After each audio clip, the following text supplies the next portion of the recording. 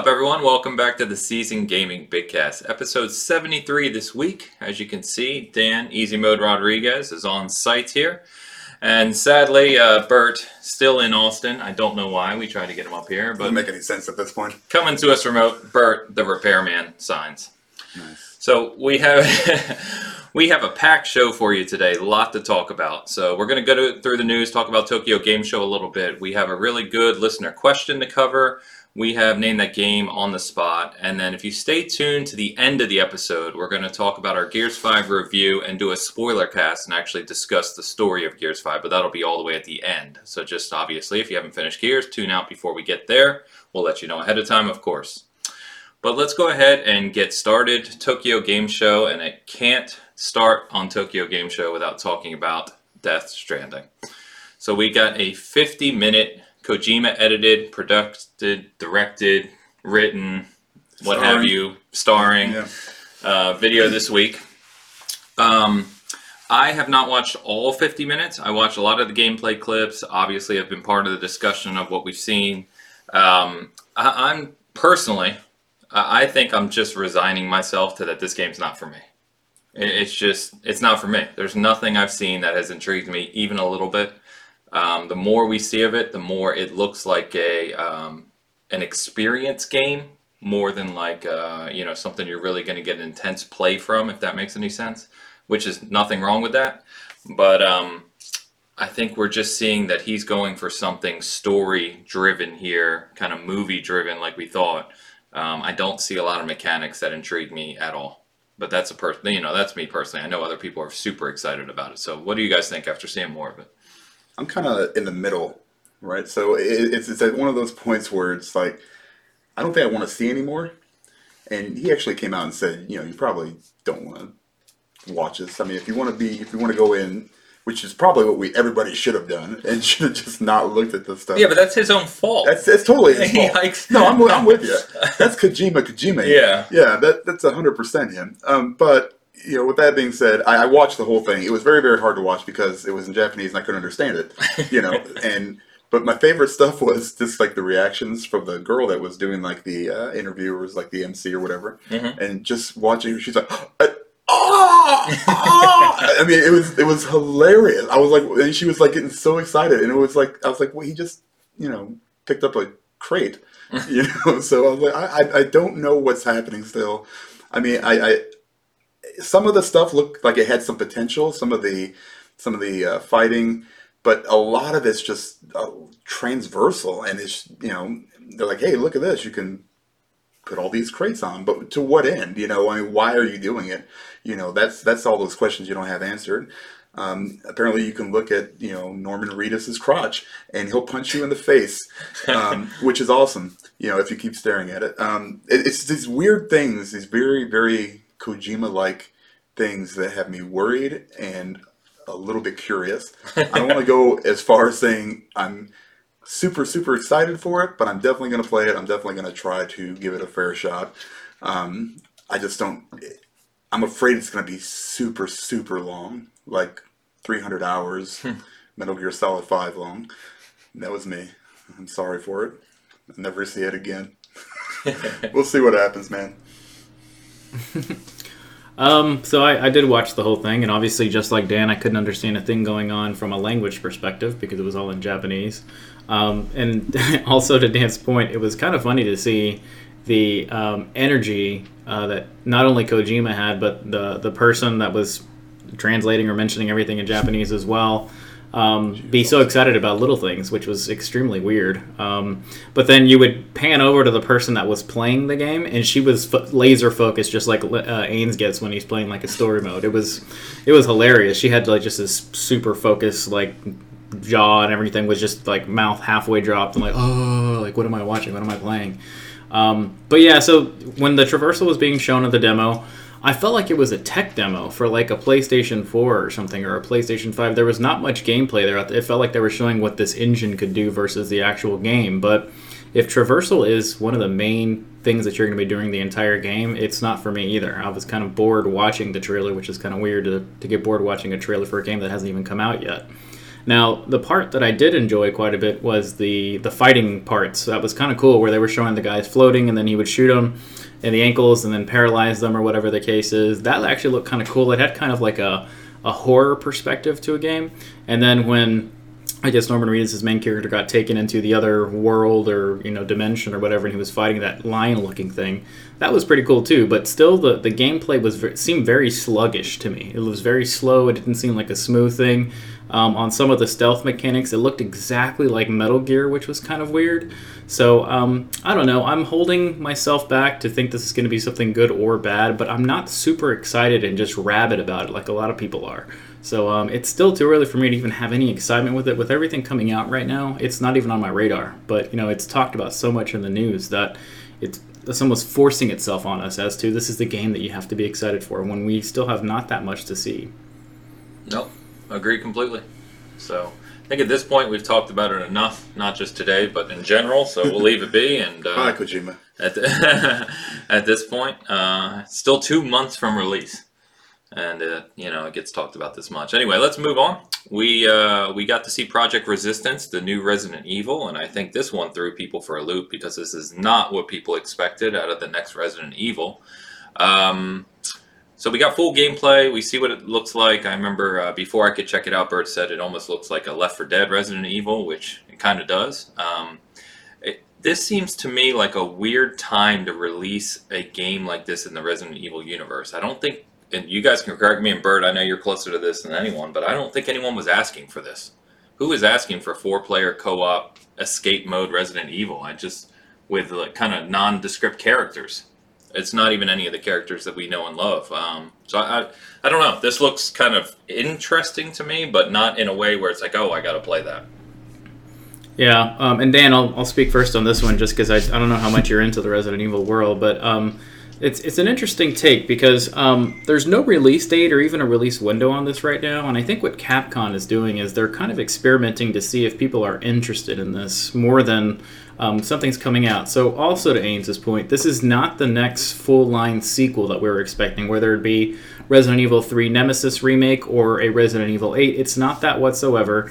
And to expand a little bit more on what there is, so it is the 4-player co-op exactly like Left 4 Dead, but there is a new take on it, and there is a 5th player that you play against, and he is considered kind of like the director, head director, whatever the case is, and that person is playing in a third-person asymmetrical view and trying to kill these people, trap them, put them in different areas where they can't get out of, whereas the other 4 people are playing in a first-person or third-person perspective trying to survive the waves. So it's different. I will say that it's kind of weird because they were also saying, well, what do you guys think about this? Because the first thing you can do is you play against lickers, you play against zombies, and then there's the one where you turn into Mr. X as the head person and you go and try to take them out. And then they're saying, well, what if they bring in new characters like Chris Redfield or Leon Kennedy or something, and then you can play as other bosses from the Resident Evil stuff? Will people get into this? So there is going to be a beta for people to check it out. They're really looking for feedback here to see if this is something that people are interested in. So I haven't really got the vibe that this is going to be a full release and it's just going to launch in this form. I wonder if they're testing it, they will add things later, and then maybe eventually launch full release or something. But it is definitely different. I haven't seen a Left 4 Dead style game like this done like this before, but it'll be interesting to see if people pick it up. Maybe people want to play together as that team to survive or play as that person that's controlling everything. I initially, when I put the story up, I compared it like a Saw movie where there's like this guy that's got all these traps ready to go for them and he's watching everything while these people are trying to survive it. So it's different. Watch the trailer if you haven't. It's very interesting. Yeah, and I'm going to probably pass on this one. Only because I probably couldn't handle it. Even with 4 guys, I couldn't do it. And it looks interesting for sure. Capcom, over the last couple of years, has basically owned everything that they've done. With Monster Hunter. Some good stuff, yeah. With Resident Evil. Yeah, this year alone, Resident Evil 2 and Monster Hunter Iceborne seems to be... Devil May Cry 5. Devil May Cry 5, right? It's huge.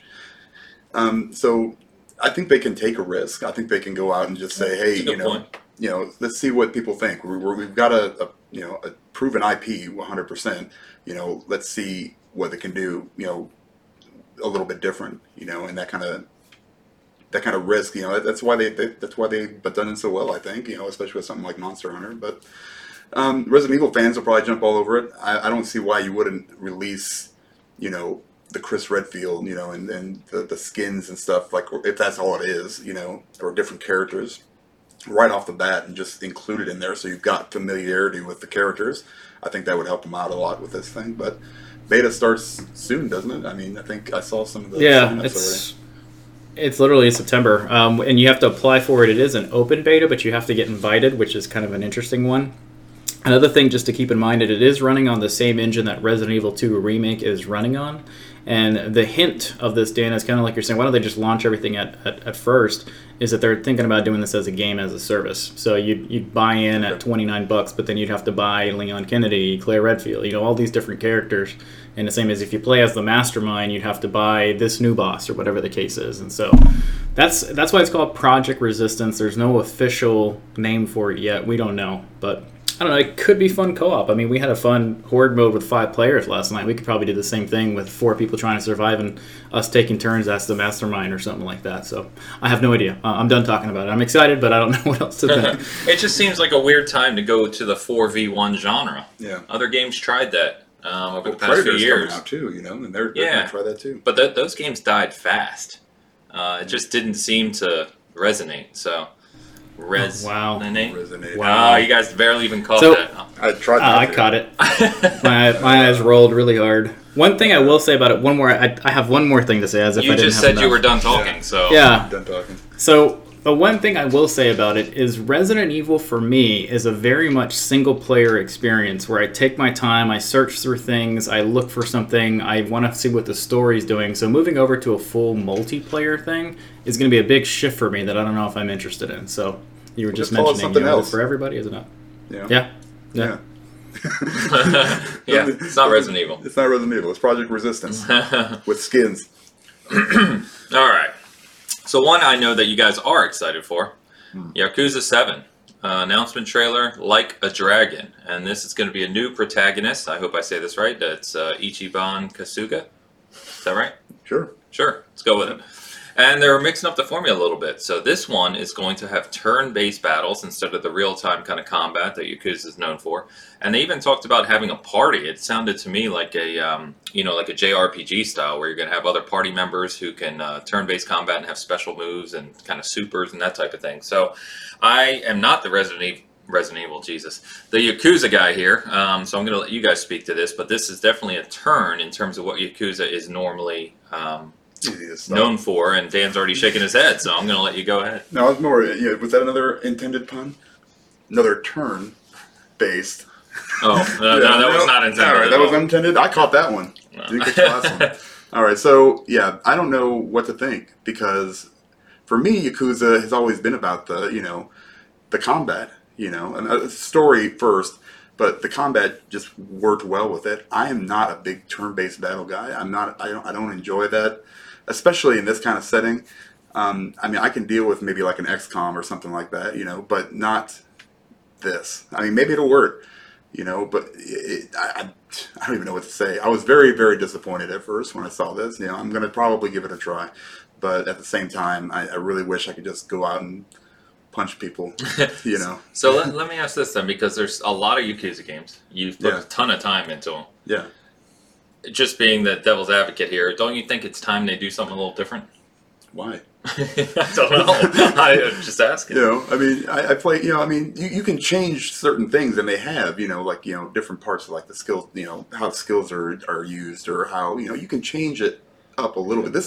This is going from one kind of genre almost to another. Yeah. And if it were like a side project or something where it was like Project Yakuza. Like a Project Yakuza, yes, Yakuza Resistance. If it was something like that where it was just kind of a one-off and they tried something out like that, okay. But if you're going to introduce a new character, you're stepping into some big shoes, because no more Kiryu, and this is rough, man. This is rough for me. I just don't know. I mean, I've always loved the stories. They've always done a very, very good job. But I just don't know about this turn-based stuff. Yeah. It's not my... So, Bert, I know you became a big Yakuza fan, too. What do you think? I think it's different. So Dan just said it. Kiru's gone. The story is over.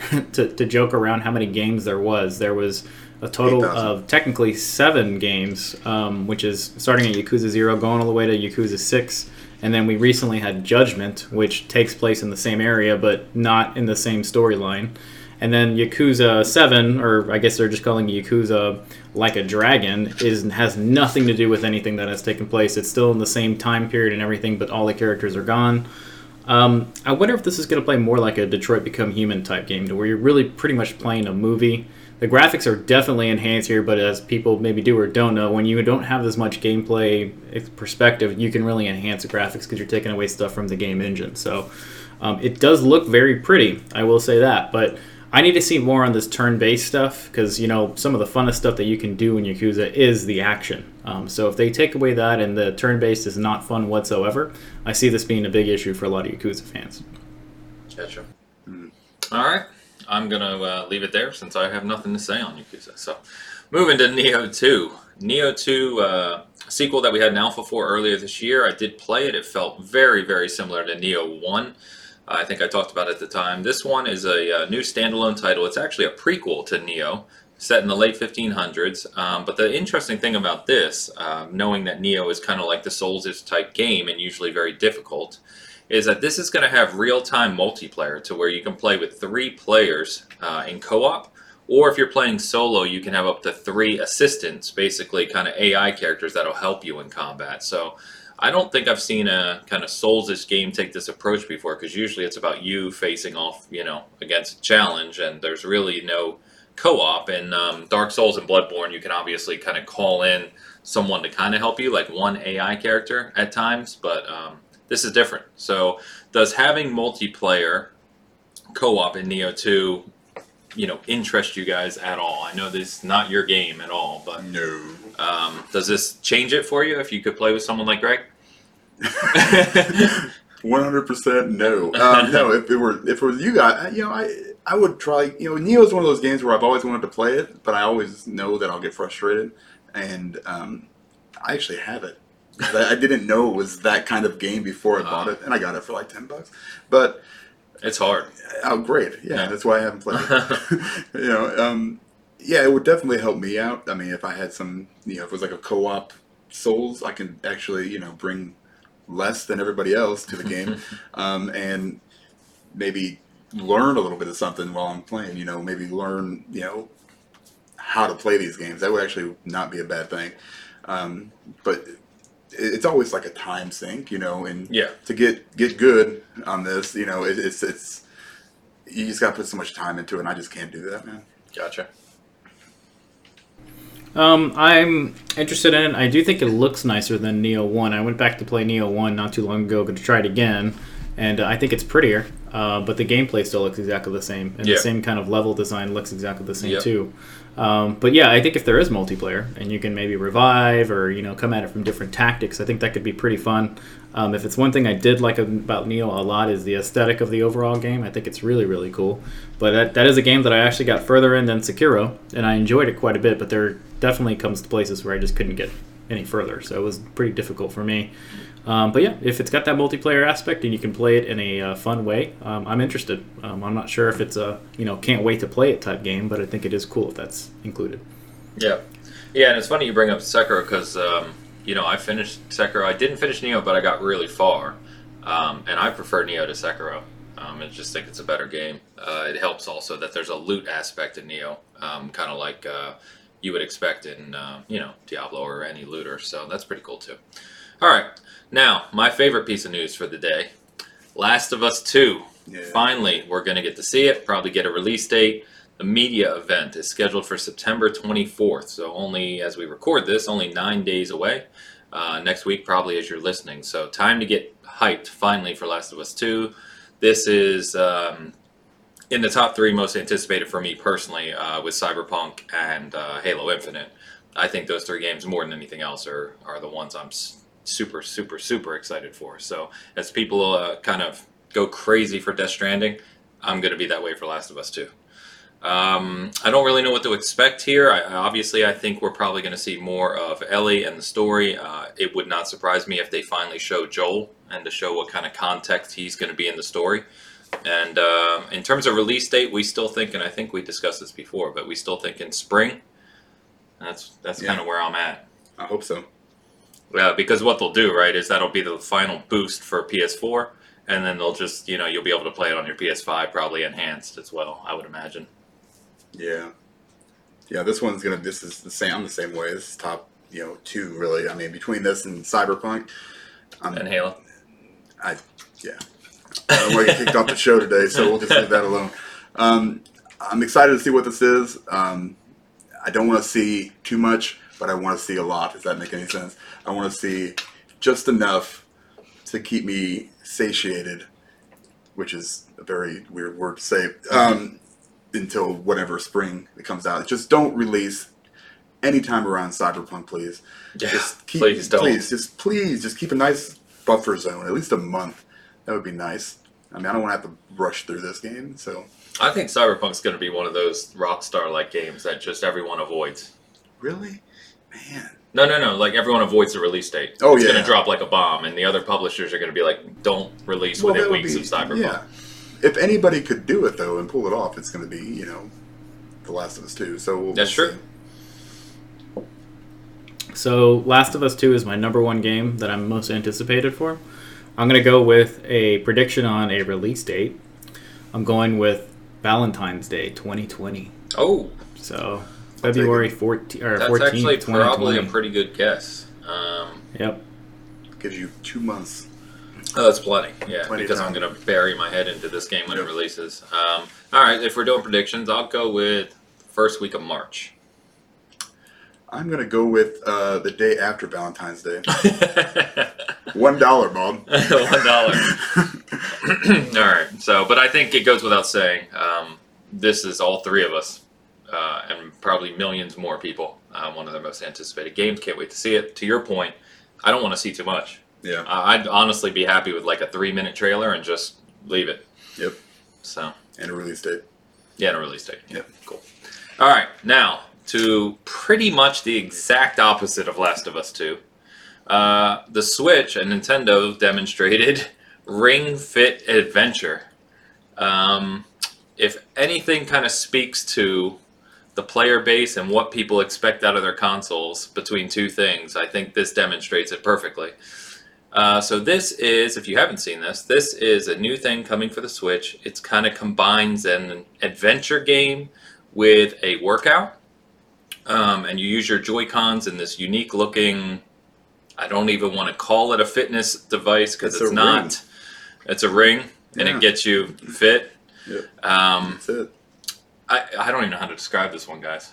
It basically, it's a kind of easy game that you kind of make these movements with that are considered kind of exercise or calisthenic-like movements to get you through the game. And supposedly, helps you have a workout while you play.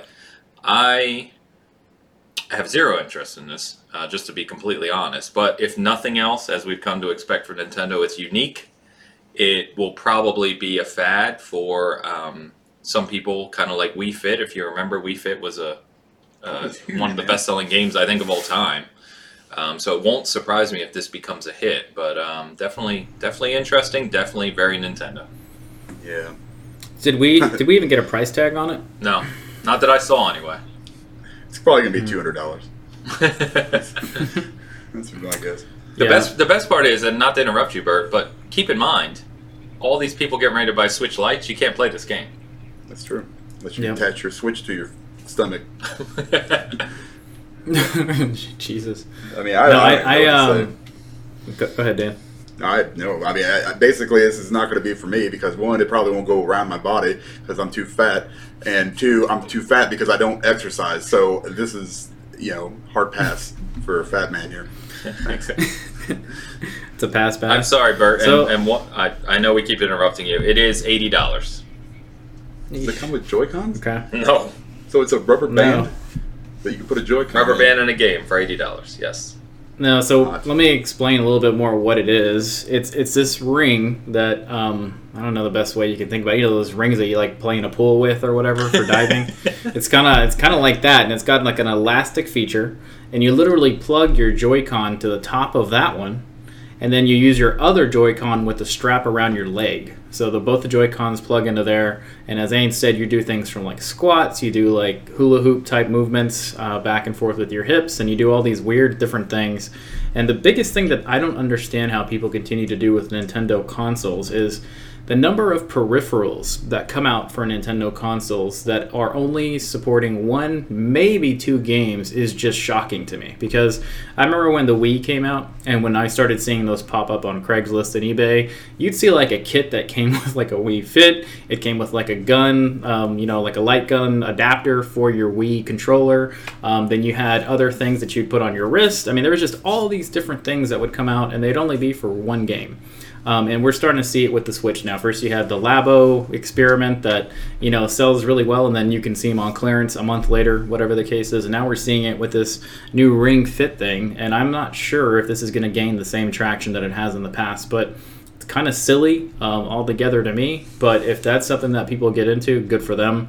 It's once again, I don't think it's for any of us, but $80 for that is a little bit of a stretch. Like I said, I think it's more of an experiment of what the tech can do, but I would love Nintendo to do something with this peripheral and then make like 15 games for it or something, not just one game that you'll be using maybe once or twice and then never play it again. So it's kind of strange, but that seems like that's what Nintendo does these days. So I just got to roll with it. Labo, man. And it's to Bert's point, it's sold, right? I mean, it went crazy. Yeah. See, what if you combine the two? You put your little thing up here. You'd have to have extra Joy-Cons, but you have your Labo up here. You'd have your little thing on your leg. You could be like a karate man. Yeah. But to Bert's point, this is a super simple game if you saw the gameplay. And you get a plastic ring and a leg strap. $80. Yeah. Makes no sense. If this goes on clearance down to about $15, $20, I'll buy it and just make a video of me playing it so we can all have a laugh. Yeah. But other than that. All right, moving on. Last piece we just wanted to touch on. This is not really news. Well, I guess it is to a bit, but one of the Gears 5 developers from the Coalition, Colin Penty, was talking about the technical achievements of Gears 5 and how they did certain things with the engines, and just happened to slip in there that he's super excited for Xbox Scarlet and said that the dedicated ray tracing cores are going to be huge. Now, we've talked at length about Xbox Scarlet hardware and what the differentiator is going to be between that and the PlayStation 5 potentially. Xbox has essentially said that it has ray tracing built into the hardware previously, but everyone just kind of, has kind of blown it off almost, because it's almost hard to believe, because that kind of technology is very expensive and advanced, and you wouldn't expect that in a console that's probably going to be $500-ish. But this is another confirmation of it, and so really all that means is that Scarlet is going to be the kind of futuristic, more powerful console next year that we expect. So as we've said before, that and PlayStation 5 are going to be a really good time next year. Super excited. And just one addendum note, this week Phil Spencer also happened to mention that he played his first games on an actual Scarlet unit this week. So those are out there, the dev units are out there. And we're only just over a year away, probably. Bring it on. There it is. There it is. I mean, I'm ready. Same way. For the Can't wait. generation, man. Oh, I can't wait. Yeah, I can't wait. Exciting. Yeah. I can't wait, but did you say anything about the actual achievements popping in Gears 5 though? Because that was more important. We have ray tracing. We just don't have lobbies that work. The achievements actually don't work, but it's a very, very big achievement. But I mean, to this point, we're going to talk Gears 5 shortly, but I mean, it is a technical achievement. It is a stunning game. And just to think that there's hardware coming out a year from now that's going to make this hardware look weak is pretty crazy to me, really. Yeah. Oh, can I go now? I didn't know if I could go. I guess. This wouldn't happen if you're in Kansas City. Yeah. I'm just going to put that out there. I just look at you. I just kind of turn my head and go, hey, look. What do you think? All I can say is that if Gears 5 can look that good, then I think there's still a little bit of life left in the X and the Pro. I'm looking forward to see what the rest of stuff is, but man, if Gears 5 is going to look dated in 1 to 2 years, let's just bring it on. Gotta echo Dan. He's jumping on the train. Yeah, I gotta expect echo a check Dan in the mail. A royalty check every time. So we have the listener question we picked today, and just a reminder if you're listening, we are going to kind of pull out a listener question every once in a while to discuss. You can reach us just bitcast@seasongaming.com, and we'll check in on those. If you want us to say your name, let us know. Otherwise, it can be anonymous. But we've got kind of a deeper one this week, and so the question we got asked is for the three of us is, what do we think are the major factors of a successful launch in today's market, and what carries the weight, into that successful launch? So does it have to do with when it's released, basically social media influence and influencers, review scores, the strength of the IP, something like Borderlands 3, obviously everyone's waiting for, and then if the launch is buggy or lackluster, Anthem, maybe that affects it as well. But what do we think is the, it's probably a little bit of all, right? But what do we think is really kind of the key to getting a successful game to launch and be above expectations in today's market? Pretty good question. All right. Yeah, that's a good question. Who wants to go first? Go ahead, plenty Bert. to say on it. Oh, wow. Okay. Whoa. Do I feel honored or what? So I'm going to definitely say release window plays a key point. With how crazy the fall has been in previous years, and this year is going to be even crazier. If you release your game next to a Borderlands 3, a Cyberpunk, a Modern Warfare, and you have a great game, there's a high chance your game's going to get ignored. Even more if it's the same genre. We've seen that happen in the past. Titanfall 2, we saw with Dishonored 2. Yeah. We've seen it with a lot of games that were fantastic, but they released in just a horrible window and the competition was too much. And then just kind of fell in the past. Also, when big reviews or maybe Game of the Year stuff has come out, if you release somewhere inside there's so much hype when they're talking about those other games that your game gets lost in the shuffle as well. For me, social media influencers play no role whatsoever. I'm actually avoid those these days because I've seen games like Crackdown all of a sudden be known as the best game ever, and don't let anybody tell you it's not anything good, and then you actually play the game, you're like, what the hell is this? And it's kind of like I was listening to that social media person telling me how great this was, and all they were doing is pushing their console of choice or their game of choice or franchise of choice. So I don't listen to that at all. So that on that point, Bert, is that sounds personal though. Are you saying that social media influencers don't have an impact on the game in the market? I think it depends on the person. I think it depends on the people. If you're a person that really listens to social media influencers, I think it does. If you're a person that doesn't, it doesn't play any role for you whatsoever. I would say that industry-wise, I think it does get a little bit more traction, but I don't think people buy it. I think they'll take a second look at that game when they maybe didn't care for it at all before. Review scores, I think they do play a big role from giving you an idea of how good or bad a game is. If there's a game that's coming in at 90% or something on Metacritic, OpenCritic, you're definitely going to be like, wow, this game's, a lot of people are talking about it. It's supposed to be pretty good. It's getting really good scores. The same thing if you see a game that's coming in at a 40. It's like, oh, man, we were really waiting for that game, and it turns out that it sucks.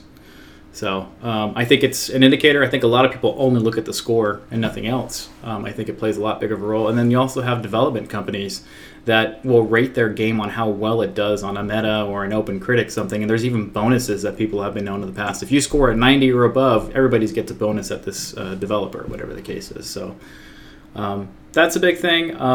IP history and strength, I think, is very important. We've seen a lot of games that have had trilogies, just sequels or whatever the case is, and people buy it just because that, even if the game is not that good. Dead Space 3 is a good example of that. Borderlands 3 is another example of that. I think people just wanted to get back into that world, into that gameplay, even though the game's really not that new or that advanced or anything. People are just excited to play that. Don't talk about Borderlands 3. Hey, it's the truth. It's the truth. And then finally, launch bugginess is a... I haven't even played it. Hasn't even picked up the damn game. Do I have to play it in order to know what everybody else is saying about it? I don't know. So you're saying you've been influenced by social media? What? Oh my god. This is all falling apart. You guys aren't actually going to argue with me and tell me that game is advanced anywhere to where we are in 2019, are you? Okay. Thank you. Thank you very much. Okay. And then lastly, launch bugginess is a massive problem for me. It doesn't matter if it's a game I love. It doesn't matter if it's a game I hate. If you launch in a buggy perspective and you expect me to beta test for you, I'm not going to play your game. So that has become a bigger issue with me. And as crowded as games have come out in launch windows these days, there's so many other things to play that I can put a game aside now and wait till that game is fixed, Anthem, and then play it later on down the road when it's ready to go. Still not worth playing. My 2 cents. Yeah, my 2 cents. I can't wait to hear what you guys have to say on it. Go for it. Well, for me, it's one thing. I mean, it's when you release a game, it needs to be complete. It needs to, be fun. I mean, that's subjective, but I mean, it needs to be in good shape. I don't want to say bugginess necessarily, but it has to have, because every game releases with bugs. It just does. You're going to find something. Somebody will find something, and they will make it way worse than it usually is, or they'll make it way, better than it actually is. But then, that's your social media influencing. I think that's the biggest thing. So this year we had Anthem and Division 2. It's the same basic, genre, but one launched to just dumpster fire, and the other one launched and it was like, man, this is great. Yeah, it had its bugs, but what doesn't? Nothing game breaking. Nothing game breaking, right? I could play through it, and it's you've got. I've always said this 100 times. You've got to strike when the iron is hot because of so many games releasing. You're gonna get lost in the shuffle and left behind, and that's what happened to Anthem. And they have tried, to claw their way back, but it's not easy because you constantly have games coming out. So you've got to hit it, and just ride the wave. Not just kind of putter out and fall on your face when you're jumping in the water. So that's the biggest thing for me. Just have a complete game, have, enough content to, get me going. I don't know how much social media, I mean, obviously they do. They, companies will now send, these big box sets to these social media influencers, especially YouTubers, and they get all this stuff, and some of them don't even care about the game. So it's I don't know, man. I would say 10 years ago, it was magazines, right? It was like Game Informer and, whatever, or was it GamePro, EGM? EGM, yeah. It was just, that's where you got your information, right? And that came down to review scores, it was like, okay, this is basically what I had. We didn't have a Metacritic, where we could, take everything and condense it into one thing. So, the release window, all this stuff plays a big part, but I just want a game to come out that works, and it seems like that happens less and less these days, which is, I don't know why. Maybe they're just rushing, and it just kind of pisses me off.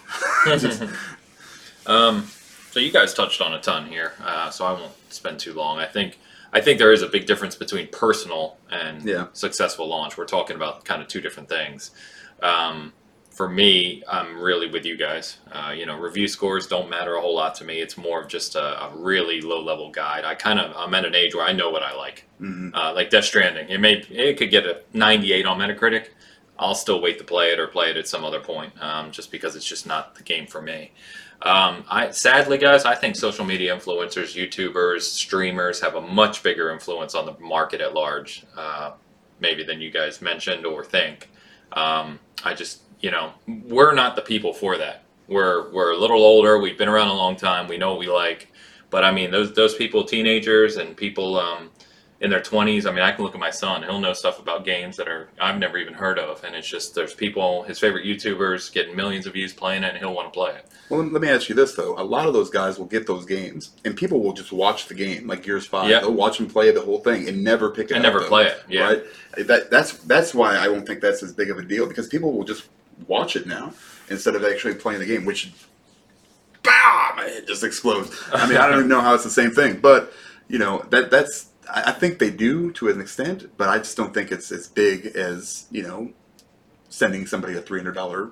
Well, I think that's the point. I think, we don't have the data on this. We're speculating a lot, right? Yeah. But I don't think that companies like Microsoft and Sony and them are sending out, tens of thousands of $500 and $1,000 packages to people if they didn't actually see some results from it. Right.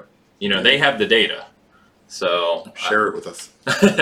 I think review scores are huge, though. I think, a game like God of War. Now, God of War is a incredible game, so it doesn't need the review scores anyway. But the fact that it was such a highly reviewed game and just got talked about so often for being so good, definitely I think contributes to additional sales in that factor. And IP, history, and strength, I think is huge too. I mean, Spider-Man is a perfect example, right? Mm-hmm. Spider-Man is now one of the best-selling, or the best-selling exclusive, one of them, on the PS4, and that's because people love they just struck at the perfect time. Yeah. And it's a good game. So, and then I think release window we don't even have to touch on because that's just a key. As Bert said, we have perfect examples of release window just killing games or really helping games. So anyway, good discussion. I don't think we need to stay on it any longer, but great question. So thanks for submitting that one.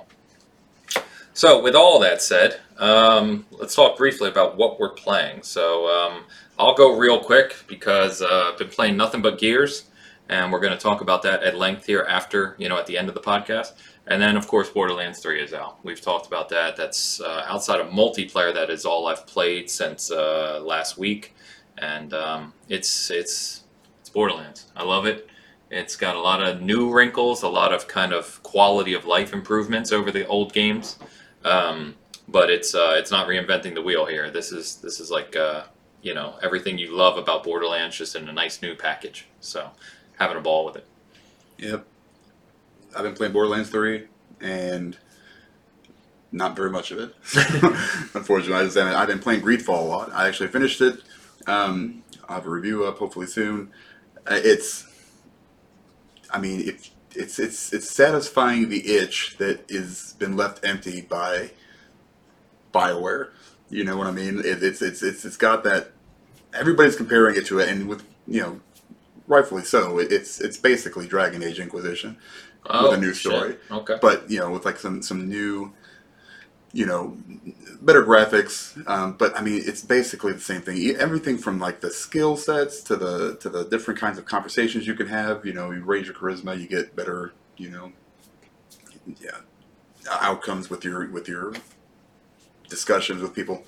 It's a good game. But I think we talked about release windows. Bad time to release. Yes. Bad. Because I'd be checking it out if it wasn't for Gears and Borderlands. It's just this is one of those things where it's like, man, you really should have thought about this one a little bit.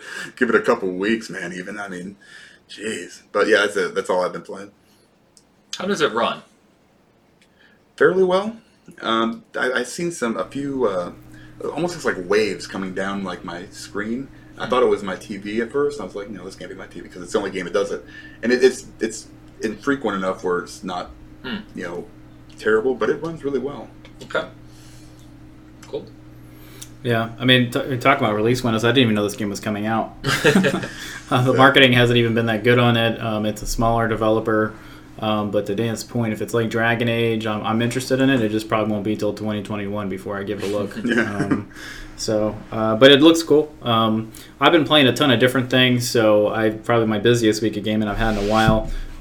Did get A Plague's Tale, which has been pretty good. I actually like it quite a bit. I'm surprised on how good it is. Some of the talk on how beautiful it is there, and then you get to some of the voice acting and some of the audio, and it's not very good, but that developer's moved a long way as far as that kind of quality has come out.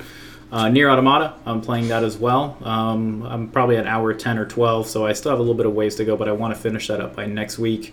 Dirt Rally 2.0, I had a racing itch, had to get into it, and I'm loving it so much. It's fantastic. I did get Marvel Ultimate Alliance 3. This is another game that didn't evolve that much from Marvel Ultimate Alliance 2.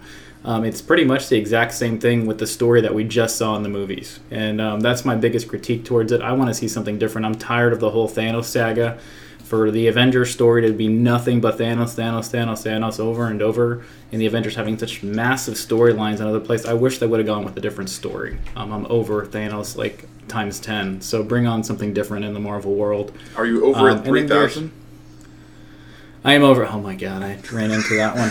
Boom! Ains doesn't understand what I'm over Iron Man, and I'm over Iron Man in general. A lot of people don't realize that Iron Man is not a big character in Marvel Comics. He's like a B character, but for some reason in the movies they made him into the central character, and they've really run with that to where it's nothing but Iron Man and Captain America. And like I said, the Avengers roster is massive, so do something else already, please. And then Gears 5, fantastic game, loved it. We'll talk more about it at the end, but that's about it. Funny thing is, I think that's really due to the power of the actors, Robert Downey Jr. and Chris Evans, right? I mean, it's just they've changed the scope of how people think of the Avengers. It's not the old school comic guys, you know. That's not the people that are really into these movies. I mean, they are, but you know what I mean? The mass audience doesn't understand the true history there. Yep. So, all right.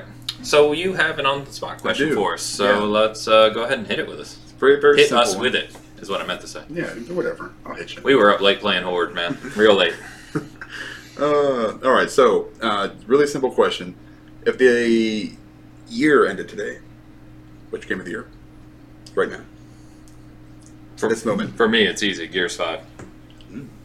It's not even a question for me, but that's personal. Yeah, it's personal.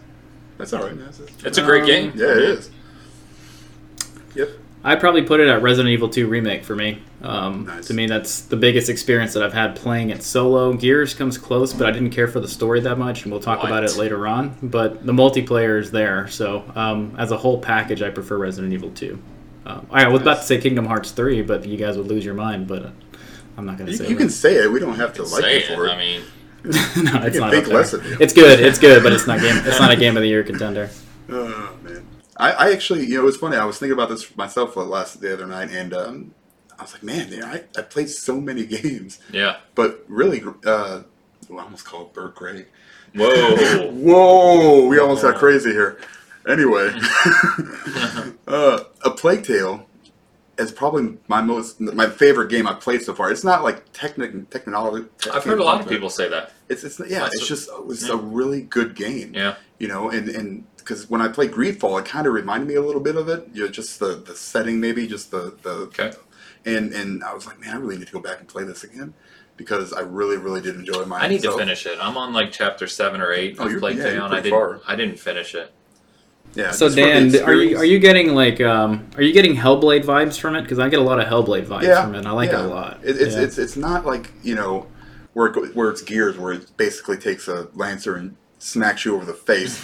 You know, it's more subtle, and it's really, really well done for a very small, you know, studio. I mean, it really kind of stuck with me all year, and I actually bought it again on the PC, so I'm going to try to play through it on there.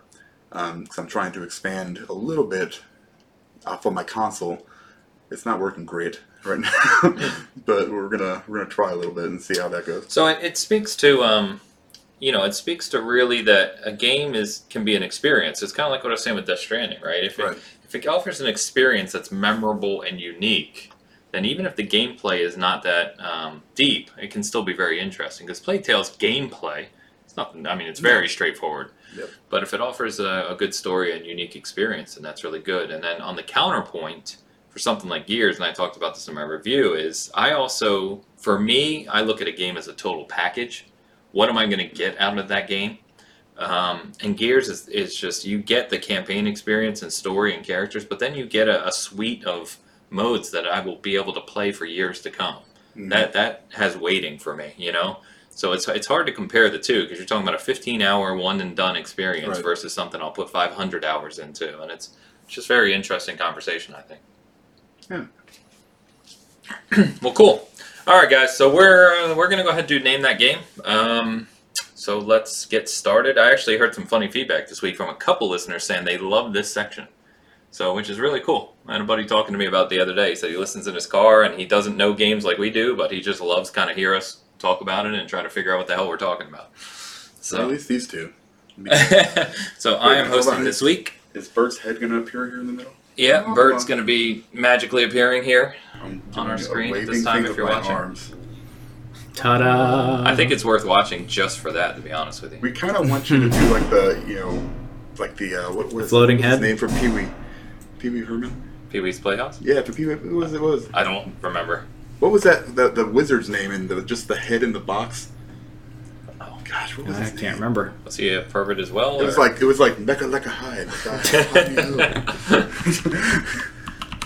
Like all right, look it up while you guys are getting set up. I'm going a little further back on this one, but it's still kind of an easy one. I wanted to do a hard one because we've had too many easy ones in a row now. I wanted to go hard, but I don't know.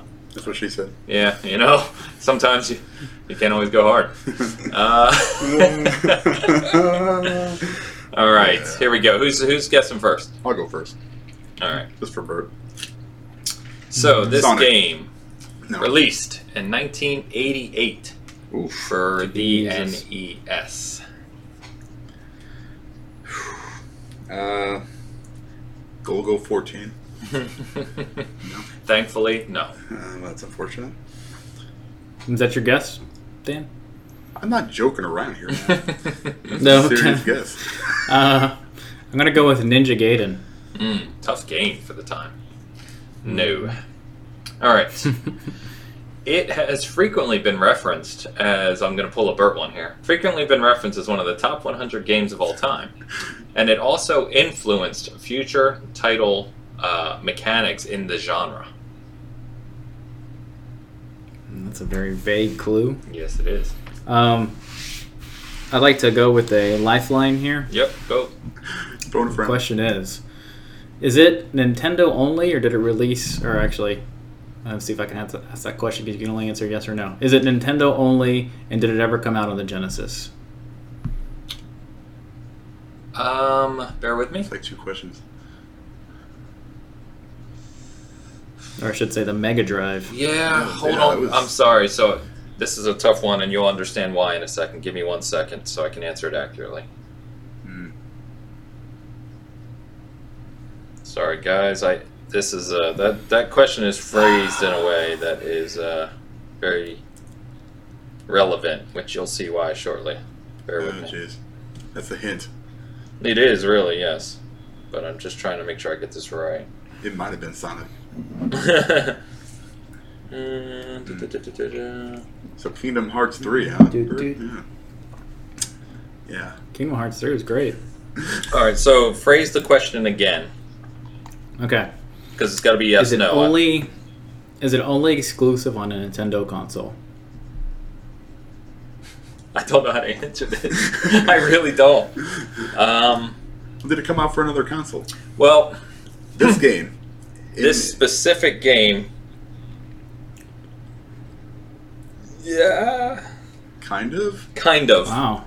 Yeah, I don't know how to answer this, guys. Well, I'm Like, stuck. was it Okay. part of a re-release? Like this is like a whole. Well, that'd be my question. So it. All right, I'm gonna have to go beyond yes no. I just have to because Yeah. this isn't gonna make sense. It was later ported to a different console, but it was named something different and it had some different features. Like a freebie. So I don't know how to answer yes or no on that, Okay. but that's the answer. Well, this is all confusing. You said 1988, right? Yes. Gosh, I don't know. Worms Armageddon. I have no idea. No. Jeez. Earthworm Jim. No, it's probably way too early then. It's funny because my next hint, Bert, basically touches on your question. Nice. Hmm. No, let's go with You it. say Earthworm Jim? That's a great Yeah. game. Is it yes? Great Great game, game. but that's a big fat no. Yeah. All right. So here you go. So 2 sequels were released in 91 and 92 respectively, and there was also a port of an enhanced version in 92 to the Sega Genesis, which was published by Tradewest. Oof. It's your guess, Dan. Tradewest is Yeah. going way back. I know. it. Yeah, I remember the banner. Me too. I don't know. Double Dragon 2. That's a good guess, actually, but no. That is a good guess. I'm gonna go with RoboCop. Nice. No, that was a cool game. There was a... Oh, no. You know what I was thinking of? eSWAT. You remember that game for the Genesis? Yeah. Jeez. Oh man, RoboCop was Data East. Remember that game? Oh, That that East was company? great. Bad Dudes. Yeah, bad dudes. Man. All right. So, it like I said, this isn't really a hard one. I tried to keep it vague. The game featured an isometric view, but it was criticized for not having 2-player capability. Therefore, the sequel allowed up to 4 players to play together. Wow. That was a long one, but I'm trying to give you multiple hints here. Is it my turn or your turn, Dan? Your turn. Wait, Gonna go with, before you go. Was there ever an arcade version of the game? No, Okay. unless my memory is completely shot, but I don't think so. I'll double check. Go ahead, Bert. Final Fight. No, I love that game though. It's Yeah. funny because you guys are guessing. I almost did a. Well, I'll say it later. I'm not going to say it now.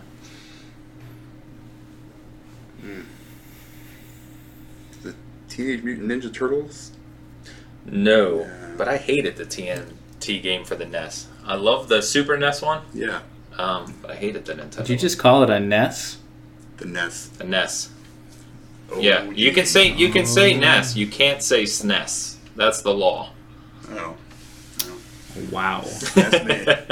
You might want to kick yourself off the show now. And I've kicked myself off. All right, question for hint 5. The soundtrack was composed by David Wise, and if you don't know who he is, he also did work on Donkey Kong Country, Banjo-Kazooie, and most recently Yooka-Laylee. Oh, man. Jeez Louise. And I've actually talked to him on Twitter. Really nice guy. It's on me. I'm gonna ask for a lifeline here. Go for Yeah, it. go for it. Second question. Is the franchise dead? Yes. You guys, It's man, you research. guys are. No, seriously, I looked up a lot on this game, but you are asking some good questions. Is Damn right. franchise So dead? You know damn right. I'm just double checking. Yes, we're gonna say it's dead. Meaning there's been no new game in the series for a very long time. Since the 90s, yep. All right, Dan, you're up. Yeah. I have no idea. After this, it gets a lot easier. Super Ghouls and Ghosts 3, 4, 34. All excellent games. Yes. But no. No. No. Ghouls and Ghosts, one of my favorites. It was it's one of the best.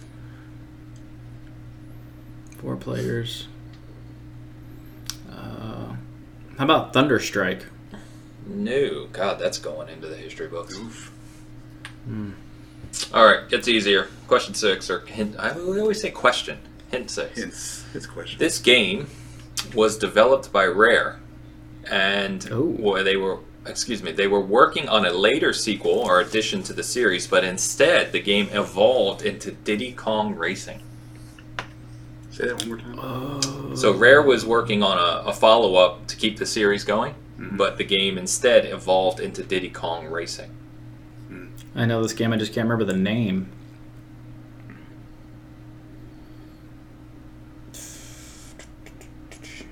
Hold on, Bert. Was it a racing game? That's my second question. Yes. Okay, there you go. The racing game. A racing game. This is one of those where you guys are going to smack yourself, because it's quite obvious once you know what it is, of course. Which makes sense. I can't remember the name of the game here. Yeah, can I? You drive a Ferrari and you're driving on the beach. Oh, I know what you're talking about. Yeah.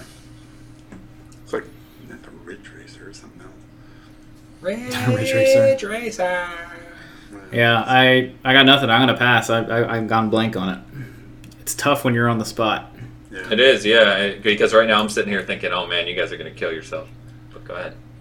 Damn. I'm trying to think of the racer that was later ported to the Genesis. If it's rock and roll racing, I hate you. So, as a little side hint, this is one of the games that is considered as influential for games like Rock and Roll Racing. I'm not gonna go I have a like guess, but RC it's not my Pro-Am. turn. So What? RC Pro Am. That's it? yeah, that's exactly what I was gonna say. Yep. Nice. I told you when you knew it, it was obvious, but That's exactly what I was gonna say. good job, good That's the only job. racer I could think Rare did. Back So, in the yeah, day. developed by Rare. You were thinking of Outrun, Bert. Oh, Outrun. Yeah, Outrun. Yeah. Um, What was the game at the arcade where you had the wheel and just the pedal? Was that Super Off Road or something? Or that's Super Sprint. One of my favorite games. Super Sprint? Yeah, such a great game. It was. I played that at Draftcade. Yeah, we did. They have it at Draftcade. A couple other hints real quick. The racing game featured 24 tracks, and the player had to be in the top 3 to advance. And cars could be upgraded by driving over items, and you could attack other cars as well. Nice. Awesome game. So, cool. Dan got it on question 6. So you should have said Rare. I should have known. It's part of the Rare replay. It's on Rare Replay. That's Yeah. why when you said is the franchise dead, I was like, yes. All right. Good job, guys. that is Name That Game for this week. So we, at this point, everyone, we're going to close out a couple housekeeping items, and then we're going to get to the Gears 5 review discussion and spoiler cast. So real quick, Dan's got a review of Greedfall going up in the next day or two. Probably as you're listening to this, it'll already be up on the site, so check that out. Bert published a new video of the PDP face-off controller for the Switch. That is live on our YouTube channel right now, so please check that out as well. And Dan and I are kind of working together to discuss Borderlands 3. Obviously, being a big Borderlands game, there's a lot to it. It's going to take a lot of time to really kind of experience a bit before we publish our review. So look for that in the coming week or two, I would say. Give it a little bit of time. So anything else, guys, before we move over to the spoiler cast? Good. Yeah, the Pound Sega Genesis cable review will finally be out this week. I was waiting for the launch of the Sega Genesis Mini for it, so if you're interested in a HDMI solution for your Sega Genesis, watch this video. Sweet. So, and you've also done videos on the Pound HDMI solution for the Dreamcast and the Xbox. Dreamcast, yeah, and Xbox, yep. Yeah, so those are up as well. They're actually pretty cool. We met with Paul Lung from Pound previously, and so we have a lot of good insight there that Bert gives you, so check that out. All right, everyone, so if you don't want to hear the spoilers of Gears 5, you want to go ahead and disconnect now. As always, thank you for listening, watching, super appreciate it, and we will talk to you guys next week. And 3, 2, 1, moving on to Gears 5. So, guys, real quick, I'll touch on my review, and then we can kind of discuss the game as a whole. So I gave it a 9, sensational on our kind of meter, if you will. I really enjoyed the campaign. I thought the new wrinkles they added with Jack, being able to upgrade him and just have kind of like a companion, if you will, on the journey was really fun. I love some of the environments and battles that you got into. There's some bigger areas here. It's not as linear as some prior Gears games, which I really like the way they open that up. There were a lot of Easter eggs for Gears fans. The collectibles really harken back to other titles. In a lot of ways, some of the Gears community is saying that this campaign was like a love letter to Gears 2, which I would agree with. And Gears 2 was previously my favorite campaign, so you can tell I probably love this one. I thought that some of the events that happened at the end, which we'll touch on, were pretty striking, especially if you're into Gears and really love the characters. And yeah, I just love it. I think the multiplayer is extremely well done. It's the most polished Gears has ever been. New escape mode's fun. Horde is polished. Obviously, the launch was rough for the Ultimate Edition owners. They cleaned it up pretty quickly. Less than a week. It's pretty much cleaned up now. But they need to be in better shape at a launch, especially when certain people are paying extra money to get in early. So overall, I adore the game. I'm going to be playing it for a long time to come. And do you guys have any questions on my review, or do you really want to just get into kind of the spoilers? No, I mean, I played it, man. So it was, I'm in agreement with most of everything you said. So I did enjoy it as well. So, and you're good perspective here because you're not a huge Gears fan. Right. Don't really play many of them. But as you said last week, as you were playing through the campaign, it really kind of sunk its teeth into you, and you enjoyed it. So for sure. Pretty good. Bert, any questions for me or any initial comments? No, I mean, I agree with your review is well written. I agree with just about everything. I mean, I think we differ mainly on the story. That's the only place we differ. But okay. One thing I will say is from a technical aspect, I will say the bugs really ruined a lot of the campaign for me to enjoy it. I was constantly concerned if my save was going to take place, and so I was constantly not as involved in the campaign as I really wanted to be. And I'm wondering if that's really playing a big role in my view towards the campain. So, but we'll talk about that in a second. Okay. Well, we can move on to that then. Yeah, I mean, so from a story perspective, I read the book Ascendance that takes place between Gears 4 and 5, which actually set up the relationship between Kate and Marcus quite well. So, we see here Kate take the lead role pretty early. And we see her struggling with her lineage of, being from Mirror, who is the queen, obviously, in Gears 3 and prior games. And then Reyna, God, I couldn't remember her name for a second. Reyna being her mom. And, at the end, we obviously see Reyna is basically taking over. She's not dead like people thought in Gears 4. Did you finish Gears 4? No. Okay, so Kate thinks Reyna's dead in Gears 4. She basically watches her die. Right. I watched the recap. The recap, okay, Yes. yep. And so, they've kind of set it back up now where Reyna is taking the reins as the queen. The puns are flowing. So that aspect, I think, is well done. I really like the kind of segments with Kate where she was having flashbacks and you kind of see, like, the screen went all red and you would see different events happen. I thought that was very cool. I thought that watching in Act 2, I believe it was, where you control a Scion and you basically kill Oscar, was pretty shocking. So again, in Gears 4, Oscar is like a godfather, basically uncle to Kate, and he's like a really funny, really kind of lovable character. And so to basically kill him, what equates to yourself killing him, I think that was a pretty stark moment in Act 2.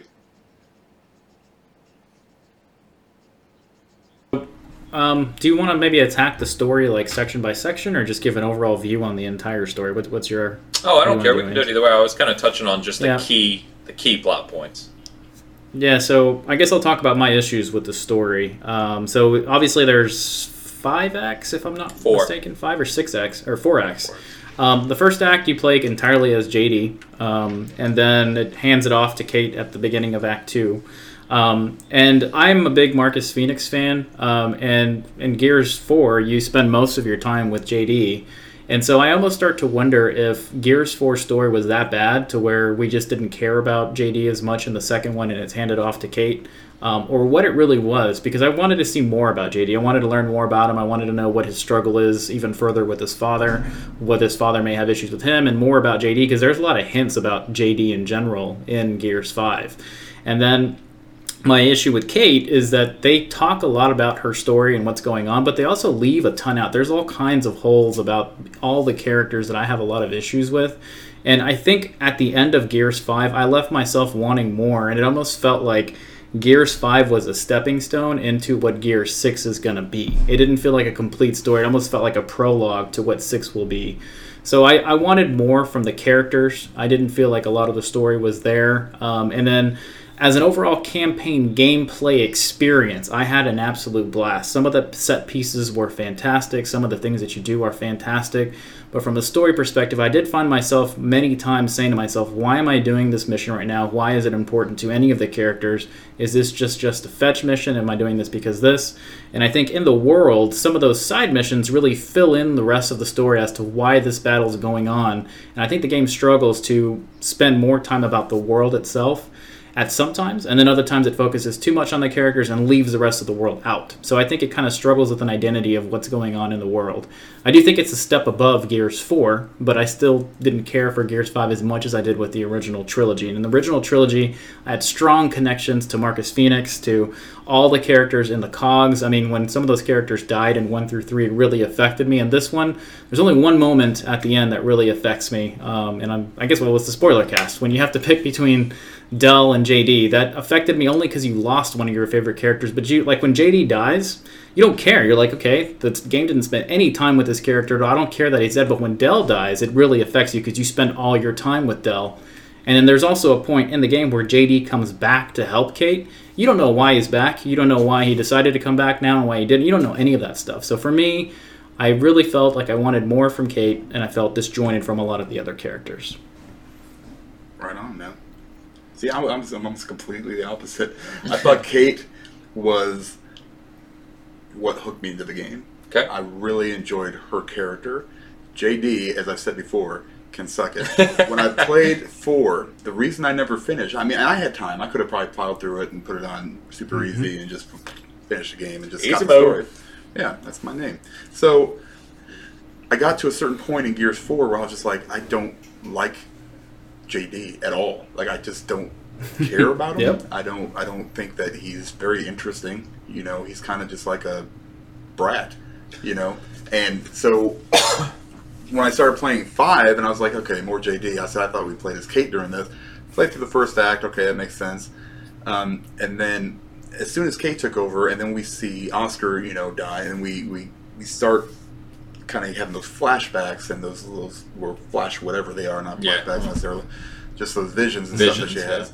You know, I thought, okay, we're getting a little bit deeper here and there. I love Dell. Dell's awesome. And I loved him in 4. Yeah, Dell was That great. was the only one in 4 where I was like, okay, I like this guy. Yeah. Because he doesn't necessarily like serve a purpose. I mean, he does, but it's he's your friend.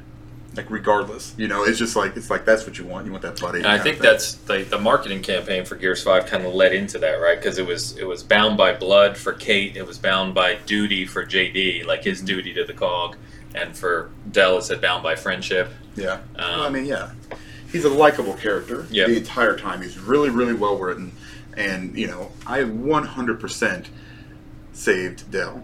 I mean, it wasn't even the only reason I hesitated because I didn't know what was happening right when it happened. And it makes you go. Yeah, too. yeah. Like, it forces you to make that decision fairly quickly, and I was like, "Wait, what am I? Oh, I got to choose one. Oh crap! Oh yeah, well get the hell out of here, JD. You're toast."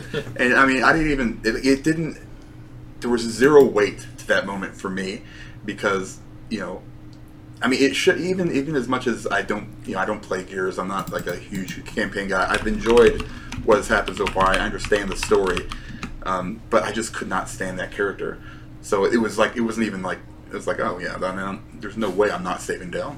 I think that kind of speaks to Bert's point in that JD. So Marcus Phoenix is a beloved character. Oh, yeah. I mean, he's like, for Gears fans, he is the man. Well, yeah, if it was like choose between Marcus and Dell, but that would be a huge. But huge that's my difference. point. Like, well, Dell would have died, but but the point is that how, as a company, do you start a new trilogy saga and continue the story with Marcus, right? But somehow make his son as lovable. You can't do that. Like, it's impossible. No. There's no way they could have ever made JD as lovable or as likable as Marcus. It just wasn't going to happen. You would have to kill Marcus. Yeah, and they're not going to do that, right? Or they may eventually, but right. So I think that's the problem. Is there was no attachment to JD. I don't think many people have an attachment to JD. So it kind of speaks to that point. Yeah, I mean, but otherwise, I mean, I really enjoyed. I mean, all the way to the end, I'm looking forward to another game. I thought some of the parts, as far as like the transversal, while super fun on that skiff, were kind of boring. Okay. Until you know, because especially when towards the end where you go into one certain area and the storm hits. Yes. Like they could have done something like that throughout that whole thing and made it at least challenging and like at least eventful, because there's times where you're just going and you're just like, okay, this is cruising around, boring as hell. So the only thing I liked about those moments was the banter between the characters. Right. You get to learn more about Dell, and they talk about some history stuff, and I like that. They kind of filled it with that. But you're right, the gameplay itself is pretty just cruising around. Yeah. I think that the moment with JD and Dell, yes. Yeah. Wow. JD and Dell. It struck me harder. I don't know if it's because I'm so invested in Gears universe. I really grew to love Dell, as we all just said. He's an awesome character. But just knowing you had to kill off JD, for the reasons we already said, but that is Marcus's son. And so the immediate thing I thought is, and if you guys recall, before you leave for that mission, JD says, "I'll see you when I get back, Dad," and then Marcus says, "You can count on it." Yep. And so that kind of struck me as like, oh shit, we're going to have to go back and tell him that JD's dead. And then the weight of that immediately hit me. And loving Marcus so much, I think that's why that moment struck me a little stronger than what you guys were saying. Well, no, that's kind of what I didn't like, is the fact that we just didn't care for JD as much as we wanted to because of that conversation. But the story, I think, I actually went back and played it as killing Dell and then killing JD to see what the differences were. And there was a pretty powerful moment from Marcus when he does see JD versus when he doesn't. Oh, okay. Yeah, I'll have to go back. I haven't done that, so I'll have to go back and do that. I think it's interesting what they're going to do with 6, right? Because now you've got 2 paths you have to make. Right. And they're going to have, in 6, they'll have to have that pre-thing of, did you kill Dell or did you kill JD? Sure. Why do I keep saying Gel? I have a funny question for you guys on the story. I've seen these dumb articles written that Gears 5 was not an evolution in any form and it's just Gears all over again, which I think is further from the truth than possible. But did you guys get the vibe of Halo when playing the game, in the sense to where you would arrive to a level, and all the characters were already walking around in that area, and you had to kind of choose your path from a stealth perspective or go guns a-blazing, versus past Gears where you would arrive and you would have like a whole arena or whatever, and then the guys would come at you from different areas. Yeah, sorry, go ahead. No, I was going to say, I got a big Halo vibe from it. It's kind of like watching the enemies already doing around, and how are you going to attack this situation versus let's get here and then be attacked from somewhere else. Yes. I've definitely felt Halo. Yeah, in fact, the Coalition spoke to that. They said that it's the first time in Gears 5 that they had areas where it was player-initiated combat versus just combat. Yeah. And you didn't even have to do a lot of those areas, right? I mean, a lot of that stuff was side missions.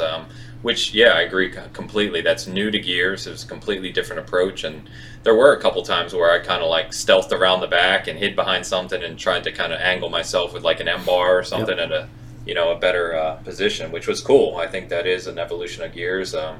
One piece of that, along with Jack and Jack kind of goes into that. I mean, you can upgrade his stealth to where you're basically invisible and you can run around and just start stabbing people, and nobody will ever see you. Yep. I mean, that's a huge addition, I think, to the game is Jack.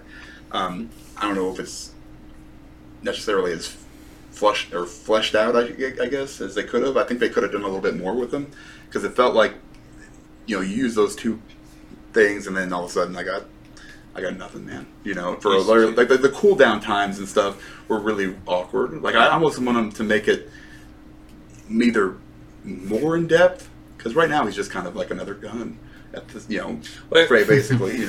So this is probably a bad comparison, but it reminded me, now not story wise, obviously the connection to the character is nothing like it, but as a playability thing, it reminded me of Atreus a little bit, where like he's kind of with you and he shoots his arrows and he can hurt enemies and you can direct him to attack certain people. It felt a lot like that from a gameplay perspective to me. I don't know, because I felt worse when Jack died than when JD did it. I was just going to say that the hardest sacrifice in the game was Jack. That was the worst. That was the worst part for me. I was like, oh no. And even Baird was like, oh no. Yeah, no, it was like a fuck. Yeah, the second that Baird started saying, I have no control, Jack's taking over my controls, I knew that he was going to sacrifice himself, which was kind of cool. He is the man. We need a memorial to Jack. We need more, yeah. We need It'd be cool if they do a memorial to Jack in Gear 6. They should just have... I bet you they just bring him back. I mean, he's an AI. Yeah, so. They'll probably make an improved Jack for Gear 6. All Jacks. Jack 2.0. You don't even play as characters anymore. You just play as Jacks the entire time. But one point I wanted to touch on that you mentioned, Bert, is with JD, is I agree with you. The one thing that jumped out to me that kind of annoyed me, and they didn't touch on this in the book either, because that was really a prequel to 5, is JD, he's got his normal haircut from 4, and he's fine. Mm-hmm. And he's kind of an asshole. And then you go off, you take over as Cade. He shows back up in Act 3 with Foz, and Foz is hilarious, by the way. Yep. Cool new character. And before I forget, the moment when Foz is talking about the mission and Marcus looks at him and goes, it's Foz, right? And he goes, yeah, and he goes, shut the fuck up, Foz. Dude, that just had me cracking up. That was hilarious. That was hilarious. That's another thing. It was so funny at times. Like when they were sitting there. And they have good writing. They do. And I think it was in the Act 3 when they were running through one of the things, and JD's like, their asses have been wiped clean or something. I can't remember exactly what it was. Or the assholes have been wiped clean. I was like, what in the hell? And he's like, maybe that wasn't the best way to say it. Yep, and then Kate, that kind of stuff. Yeah, the banter between characters is awesome. But what was I going to say? About JD is he comes back in Act 3. He's shaved head. He has a scar. His arm's all fucked up. And we don't know why. Yeah. Unless, did I miss something? It's when he blew up. It was when the Hammer of Dawn came down and hit. Yeah, I know. But, there was no context to Bert's point about what he had been doing. Exactly. Like what that was. Because I know he presses a button at one point on the arm. And But there's no context to what he had been doing in that time. Yeah. No, you're right. 100%. Yeah. So. There also seemed to be some kind of a romance between him and Izzy Carmine. Of something. Like he cared more about her and why he had to save her. So that's another. The Carmines are. I love the family. It's like the worst cursed family of all time. Do you know the Carmine history of Gears? Okay. Yeah. So I thought she was really cool. I was like, awesome, a female Carmine. Like she's kicking ass, and then they killed her. I was like, just throws that grenade on that. Oh my god. Yeah, and I was like, god damn it, they killed her off already. I was so mad. But they killed her off like in a serious way versus a comical way, which was also kind of a different thing. I don't know. Yeah, there's things I love about the story, and there's other things that I kind of left my head scratched with. But it's good. I love Had a good that time. Clayton Carmine was back. Clayton's awesome. He's still alive too. Yeah, Clayton's a bad. Good job, Yeah. Carmine. Yeah, Clayton never dies. No, so Clayton's it's the other awesome. ones. Anyway, so set up for Gear 6. The one comment Kate made right at the end, which I thought was awesome, and again may harken back to Gears 2, is when she said, we're going to have to kill her, and I forget what she says, but we're going to have to kill her, and we're going to go after her, basically after, the Queen or Reyna, which is, if you recall, what they did in Gears 2. They went into the Locust, basically, base to try and fight the Queen. So I'm super pumped already for Gears 6, which is 3 years away, so I better just temper myself. So Ains, on that point, like we're going long here, but are you getting the vibe of like the Star Wars reboot vibe, where it's just the same story with different characters again, or are you feeling like they're going to do something completely different, even though they're attacking it the same way that they did the first time? Yeah, I don't know. I think it's funny you mention that, because I don't agree with him a whole lot, but Ryan McCaffrey mentioned that Gears 4 felt a lot like Force Awakens, and that was like the new cast, new cast and crew. I don't know if I can even answer that, because I'm not as super well versed on Star Wars universes as you guys probably are, but it feels like it does have some type of similarities in the arc of how they're evolving this. But I don't know. You might know better than I. I mean, I'm more of a Star Wars guy than Gears guy, but yeah, I can see the comparison, 100%. I mean, it's just kind of starting new.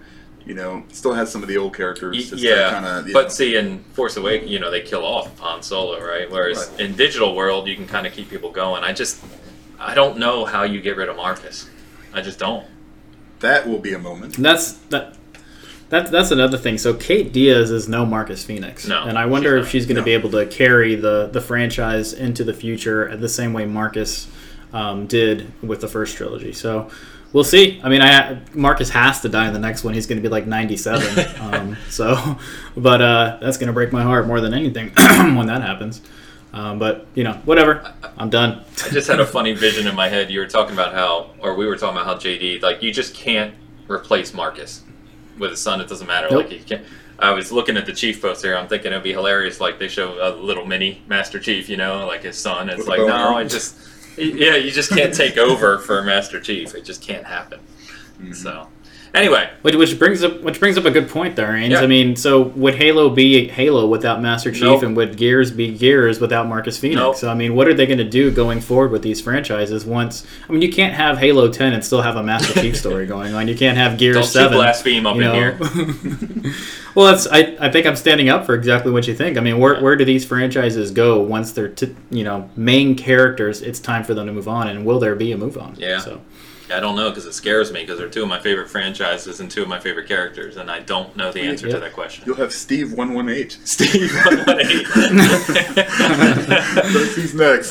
Prepare yourselves. By the way, they're already past 117 by a lot. That's all right. The Spartan program's done. Well, you don't know Steve. Don't know Steve. Steve changed all the rules. Yeah, you have no idea who Steve is. All right. Anything else on Gears, guys, before we close out for good? I enjoyed it. I'll just say that. Okay. Cool. From a multiplayer perspective, I'm looking forward to the characters that they're going to add. I'm looking forward to the maps that they're going to add. I'm looking forward to the modes. So that's one thing that Gears can't be beat on.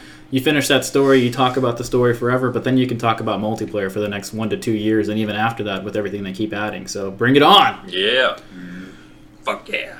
That's 2 times. Could you get that? All right, gonna start the Marcus lines. So, on this ending note, in Horde, or when you're playing, when you execute an enemy with Marcus, one of the lines he says after you kill someone is, "Your mom was a classy lady."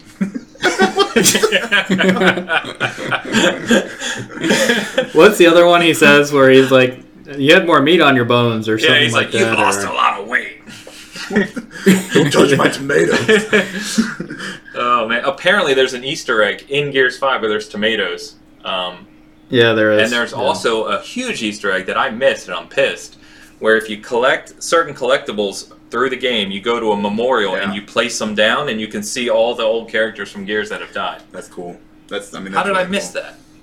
All right, I gotta find it. Anyway, thank you so much, guys, for listening on Spoilercast. My review is up. Open to hearing what you guys think about Gears. So definitely let us know. Send us a note. Leave us a comment. Let us know what you think. If there's any complaints, things you loved, hated, etc. For now, that is the end of our Spoilercast and BigCast 73.